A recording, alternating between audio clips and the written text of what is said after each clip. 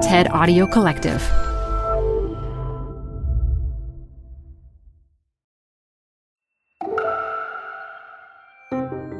You're listening to TED Talks Daily. I'm Elise Hu. It's really easy to feel helpless lately. We are living in difficult or hopeless times. I don't need to tick off the reasons why, but the writer Wajahat Ali encourages us to keep hope alive during this time of tumult and a devastating war in Europe. His wide-ranging TED membership conversation with TED's current affairs curator, Whitney Pennington Rogers, covers everything from camels to chai tea to Kung Fu Panda 2, as part of his message to invest in hope. We should note this conversation was recorded on January 20th, 2022. This show is brought to you by Schwab. You're here to keep a pulse on environmental trends. Well, now you can invest in what's trending in electric vehicles, renewable energy, water sustainability, and more with Schwab Investing Themes. It's an easy way to invest in ideas you believe in. Schwab's research uncovers emerging trends, then their technology curates relevant stocks into themes.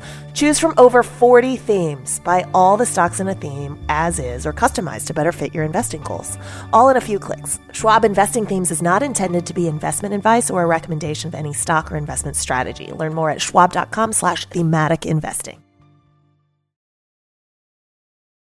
Support for TED Talks Daily comes from Odoo. If you feel like you're wasting time and money with your current business software or just want to know what you could be missing, then you need to join the millions of other users who switched to Odoo. Odoo is the affordable all-in-one management software with a library of fully integrated business applications that help you get more done in less time for a fraction of the price. To learn more, visit odoo.com/TED Talks. That's ODOO.com/TED Talks. Odoo, modern management made simple. The last time I addressed this august TED crowd was in 2019 from the main stage in Vancouver, where I was giving my first TED Talk on the case for having children. And that's where I shared the news I had just received earlier in the week that my then 2-year-old daughter, Nuseba, was diagnosed with stage 4 cancer and needed a full liver transplant. So, how have your past 3 years been? As you can imagine, our last 3 years have been eventful. However, they have given me some tough, learned, lived experiences and lessons about this ephemeral thing we call hope. And apparently, there's a huge demand for hope right now.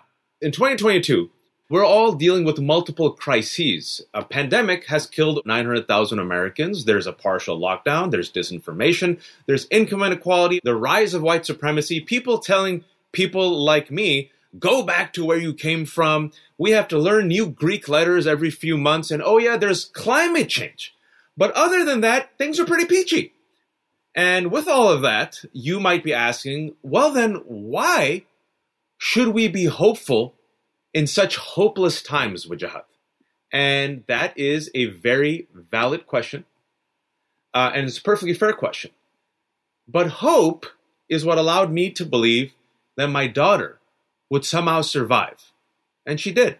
And so, if I may, allow me to share briefly 3 pieces of advice or lessons or things that we can do that gave me hope in hopeless times and that I hope can help you. Number 1.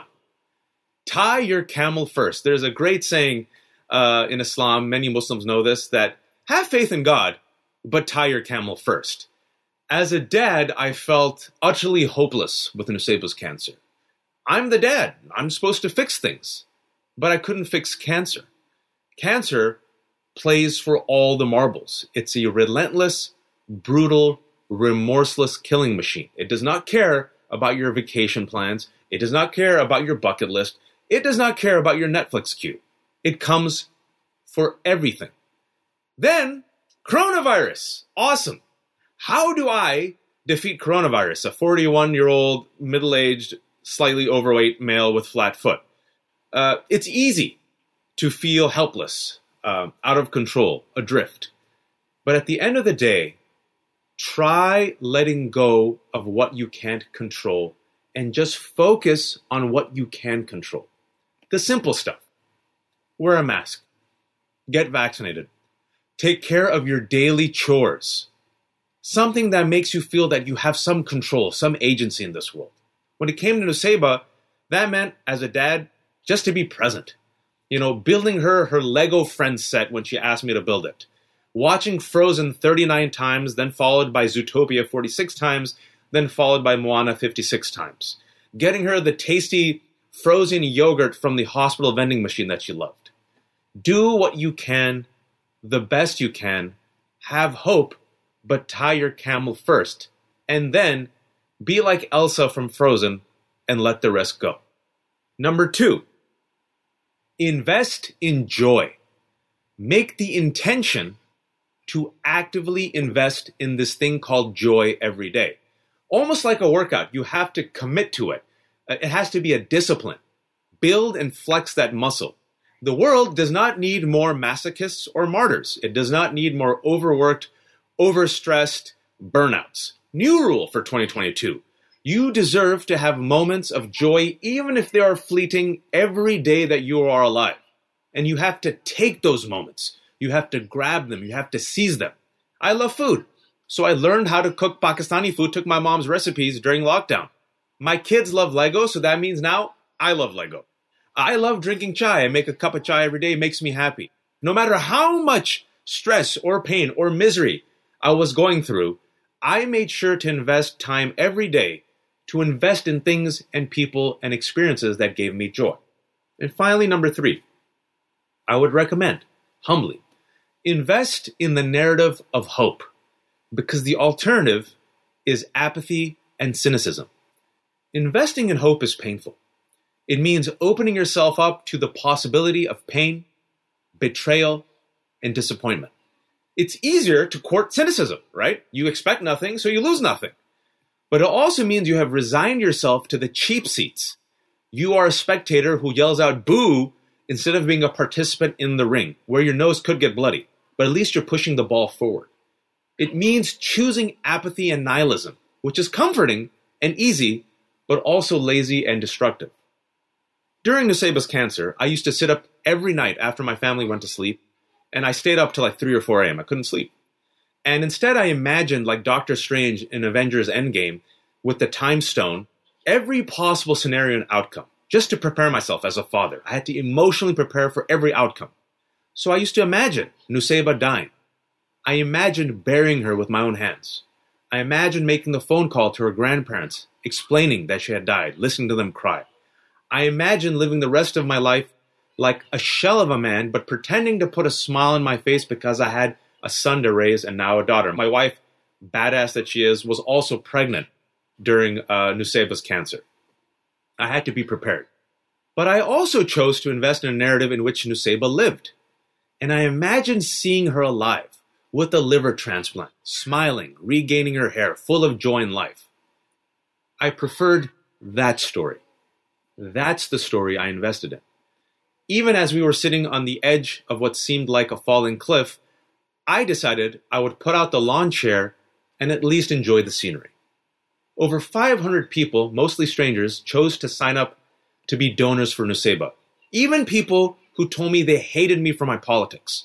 They were moved by her story. Sometimes, some people can change. Sometimes, some people can choose to do and be good. An anonymous donor, Sean Zahir, decided to give a piece of his liver to a girl he never met just so she could live. I'm not Pollyanna. I'm not a foolish, wide-eyed, naive optimist. I'm a pragmatist, fully aware of the many challenges and horrors we are facing.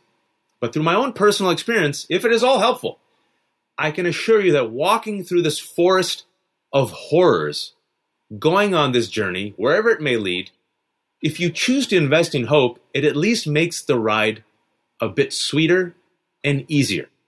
And as the wise ram tells Po in Kung Fu Panda 2, your story may not have such a happy beginning, but that does not make you who you are. It is the rest of it, who you choose to be. Right now, survival is victory in this story that we are living. We are alive during a pandemic. We are winning. And just for that, we should be grateful. And I hope the choices we make in these challenging times will, inshallah, God willing, lead to a better story for all of us.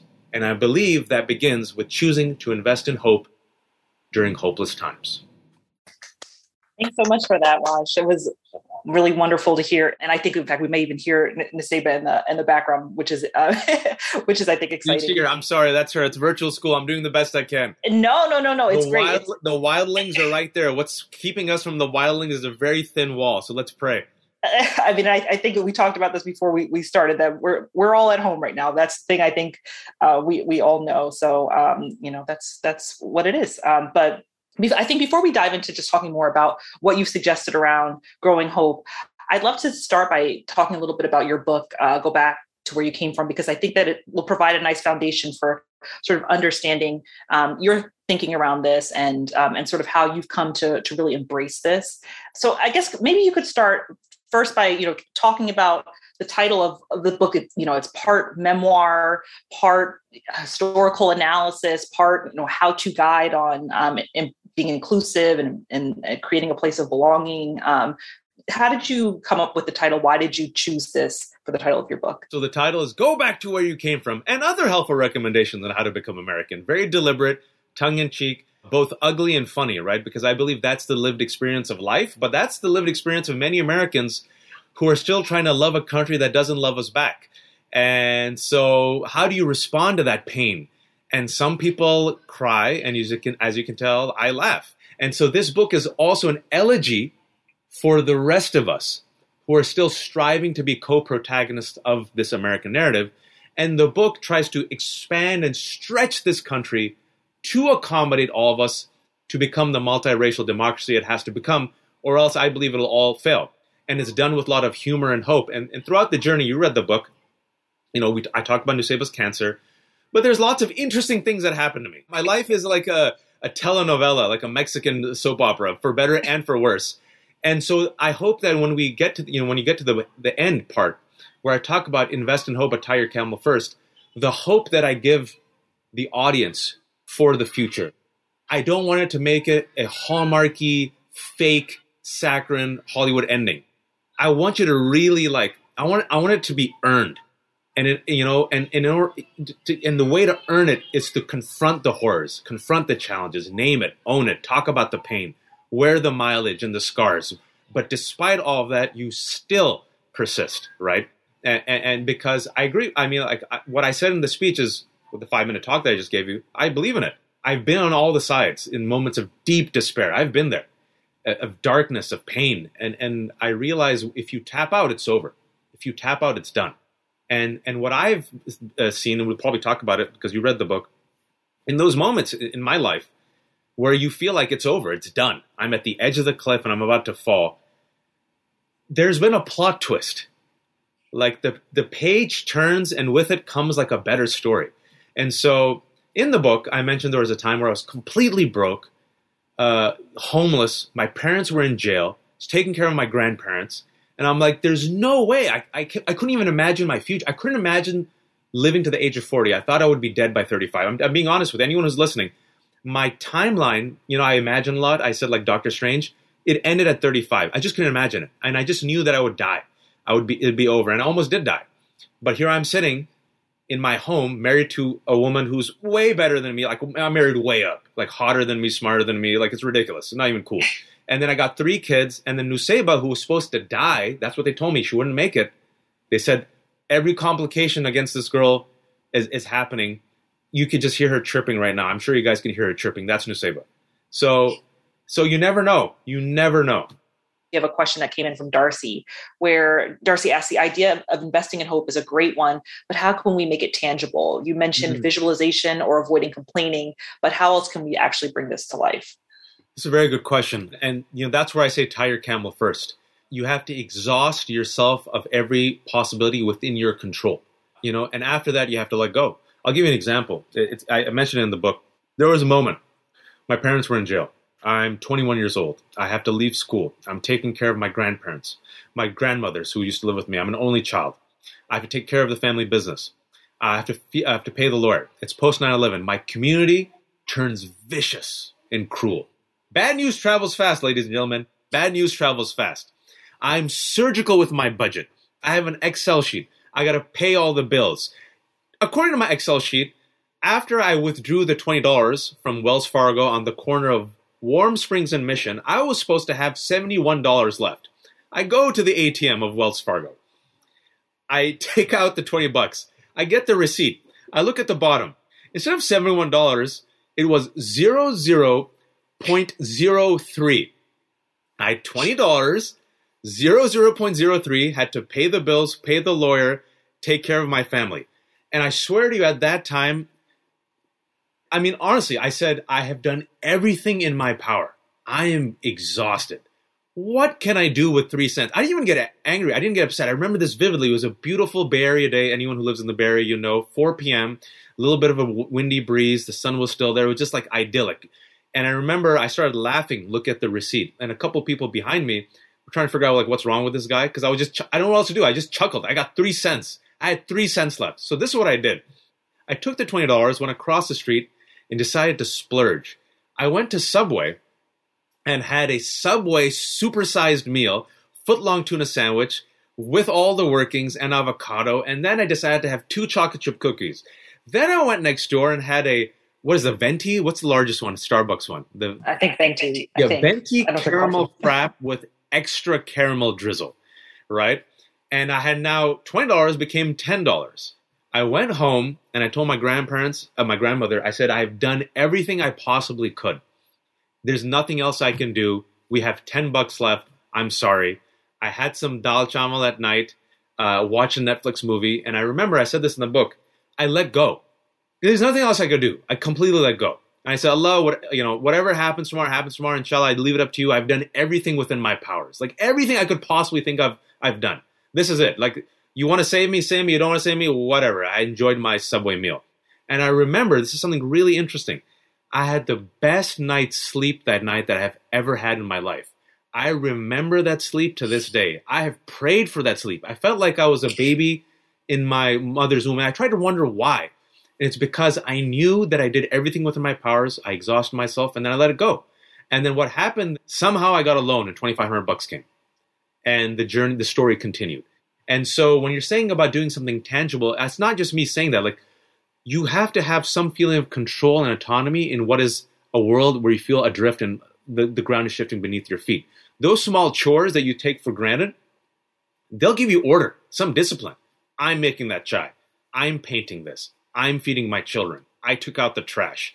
I did some work today. I can control this. I did this with my hands. I'm still alive, right? And then you plot and you do the best you can, and then you let go. And I think those daily chores, that daily routine that you establish gives you a sense of rhythm that at the very least says the world can take everything, but it won't take this. It won't take my delicious cup of chai that I made with my own hands. It won't take this little plant I potted outside. It won't take my love for my kids. It won't take that from me. Not today, death. Not today. So I hope, for whoever asked that question, I hope that was hopeful. TED Talks Daily is hosted by me, Elise Hu, and produced by TED. Theme music is from Allison Leighton Brown, and our mixer is Christopher Fazy Bogan. We record the talks at TED events we host or from TEDx events, which are organized independently by volunteers all over the world. And we'd love to hear from you. Leave us a review on Apple Podcasts or email us at podcasts@ted.com. The best place to see stars is at home with Prime Video. Get everything included with Prime, like Mr. and Mrs. Smith, starring Donald Glover and Maya Erskine. Rent or buy hits like Mean Girls, starring Renee Rapp. Or add-on channels like Max for the HBO original Curb Your Enthusiasm with Larry David. You've never seen so many stars in one place. Prime Video. Find your happy place. Restrictions apply. Prime membership not required to rent or buy. Prime membership required for add-on subscriptions. See Amazon.com/Amazon Prime for details.